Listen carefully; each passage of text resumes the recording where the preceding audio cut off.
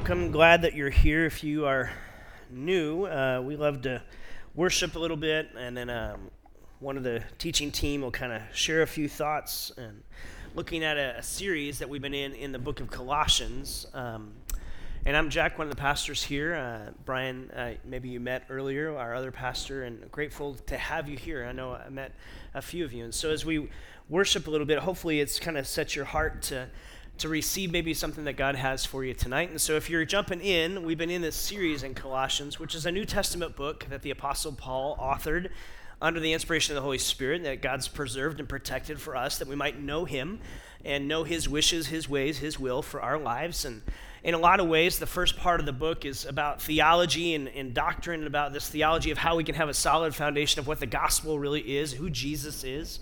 And so that's big time important. We went through that. And then kind of turning the corner last week as we got into chapter 3 of going into this practical application now. Okay, now that you have this doctrine, now that you have this theology of Jesus, how does that work out in real life?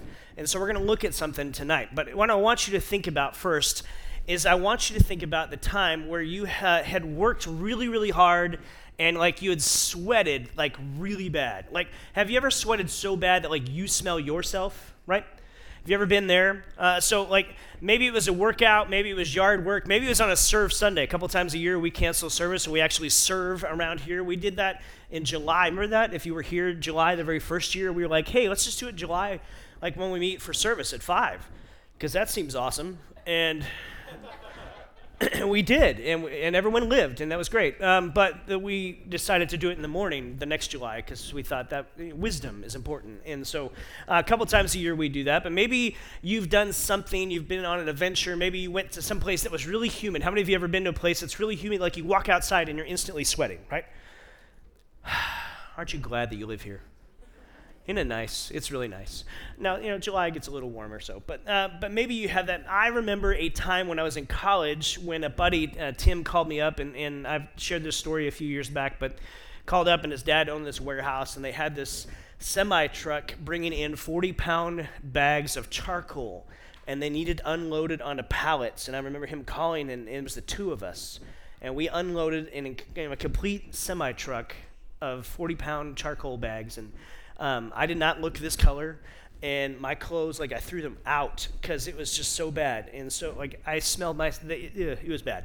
So like maybe you've had that moment. How many of you have ever had a moment where you got really dolled up, really dressed up? Maybe it was a prom, maybe it was a wedding, whatever that might be, but you've been super dressed up before, right? Okay, a few of you. Here's what I want you to do. Turn to your neighborhood, which is 2-3 people right around you. Share the last time you were like super dressed up while I grab a prop here.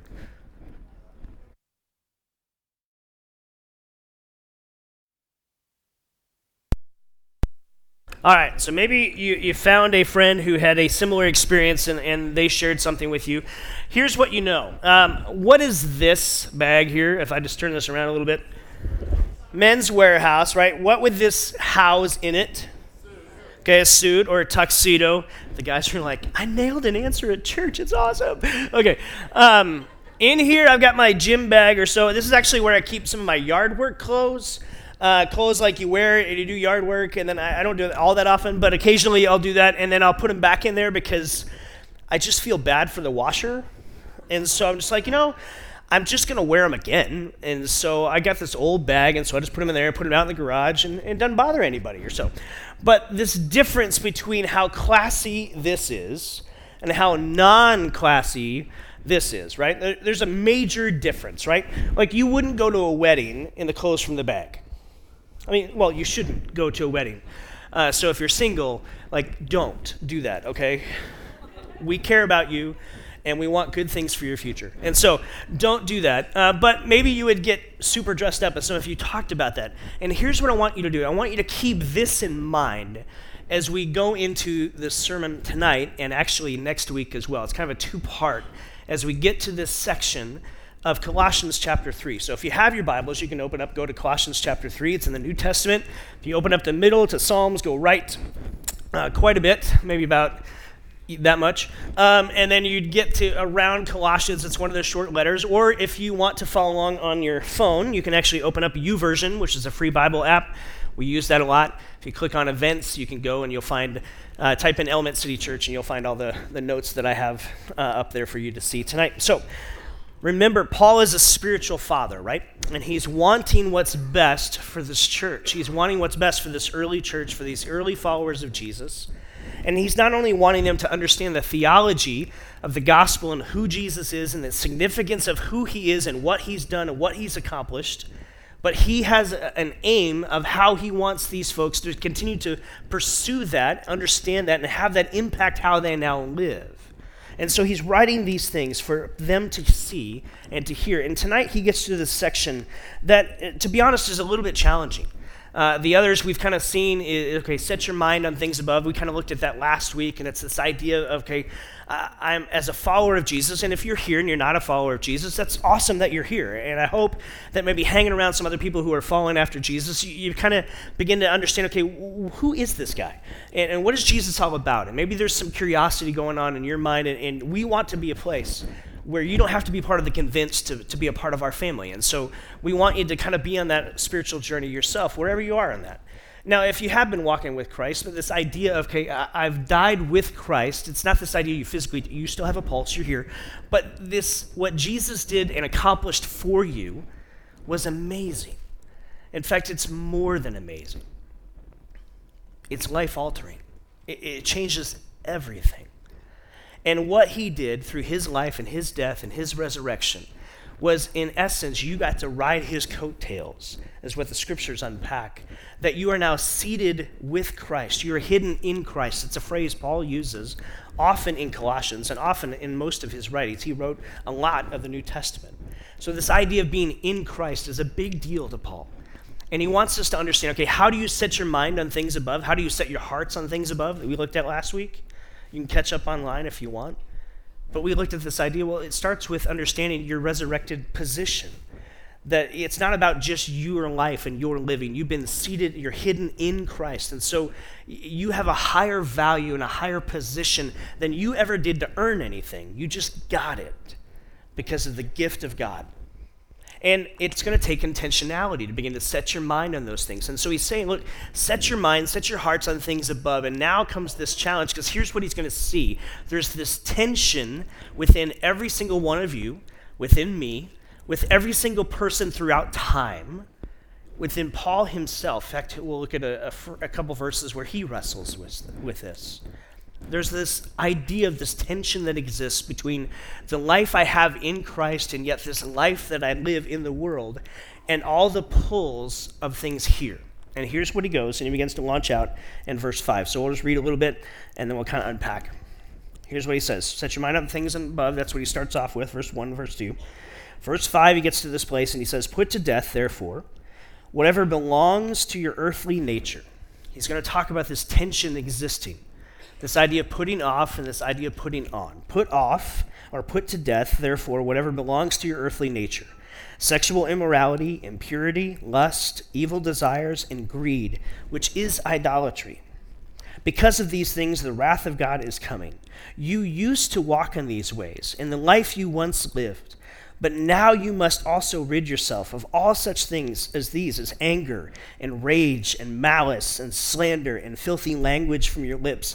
Do not lie to each other, since you've taken off this old self with its practices and have put on this new self, which is being renewed in knowledge in the image of our Creator. Here there is no Gentile or Jew, circumcised or uncircumcised, barbarian, Scythian, slave, free, for Christ is all and is in all. He's saying, look, all these barriers, all these categories that used to define people, they're no longer there. You used to walk in a certain way, and it just defined who you were. In fact, in a lot of ways, Paul's kind of talking about clothes. Maybe some of your versions of the Bible talk about this, like clothe yourself in. It's this idea of the spiritual wardrobe makeover. Think of it that way. That's what Paul's getting ready to go into. He said, look, you used to walk in this way. So you used to struggle with this idea of immorality and this idea of lust and these evil desires and greed. It matches who you are. What's fascinating is Paul, in 3 different places, right here in these verses 5 through 15, he gives 3 lists of 5 things. Now, someone's going to ask me, why is it a list of 3 with 5 things? I have no idea. Scholars have argued about it, tried to figure out, okay, what does he mean? Why is it a list of 3 things and 5 things and 3 lists and 5 things? And I don't know. The best I could tell is I think what Paul's doing, remember why he wrote this letter, is he's counteracting some teachings of the early Judaizers and Gnostics who are trying to downplay Jesus and say he's not all that in a bag of chips, or he's that a bag of chips in like the whole lunch buffet. He's everything. And Paul's saying, look, I'm going to counteract. I think what was happening is there was a list of things that was going on back then in the first century, and Paul just kind of uses that. In fact, he goes elsewhere. You can read about it in Ephesians. He gives a list similar to this. Corinthians, Romans, he gives a list similar to this, a little bit different. But Paul likes this idea of list, and he has these things. And he says, look, these clothes used to mark how you lived, but you need to put them off. You need to put them down. You need to walk. That's no longer who you are. You've been raised with Christ. So set your mind, set your heart on things above. These attitudes, these actions, these habits, these motives of your heart, it's kind of like the clothing you used to wear. But you need to let them go, because they're not going to fashion you the way that you're designed. Really, what Jesus has given you is something so much better. And this is what you need. And he's going to go into that next week. And so we'll look at a little bit more of that next week, of this idea of what he's wanting you to get your mind and your heart around. This idea of put off these habits, put off these actions, these attitudes of the mind, these things. It's like the spiritual wardrobe makeover.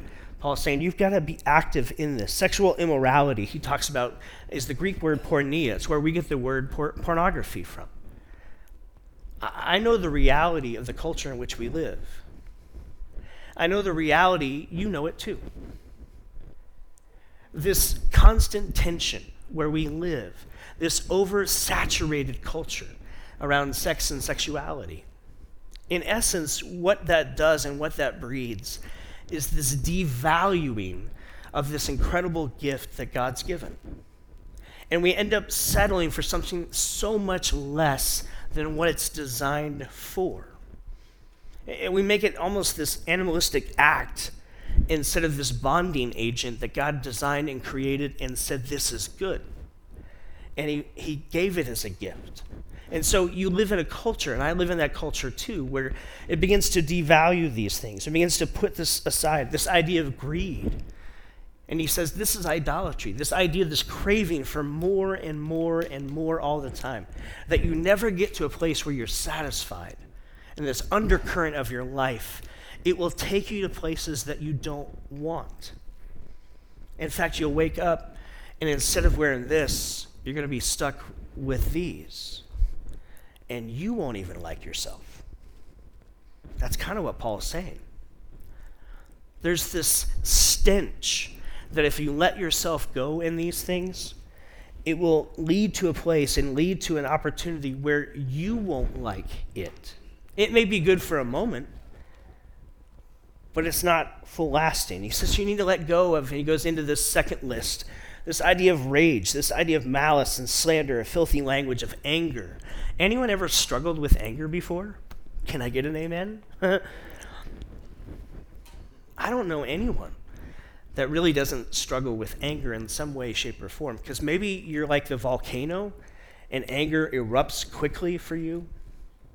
And maybe you're like the slow burn person that just things kind of tick away at you and you hide it under the surface for a while, and then no one ever really knows when it's going to happen, but it will come out. Anger has a way of impacting our speech, of impacting the way that we treat people, the way that we see people, the way we value or devalue people. And Paul's laying out this message saying, look, sometimes you need to take an inventory. Where are you at with this? And Christ really has something so much better.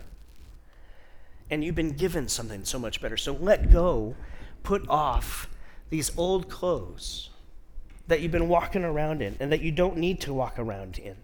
I love sometimes, churches can look at these lists, and a couple thoughts on these lists. Sometimes churches can look at these lists and we rank them.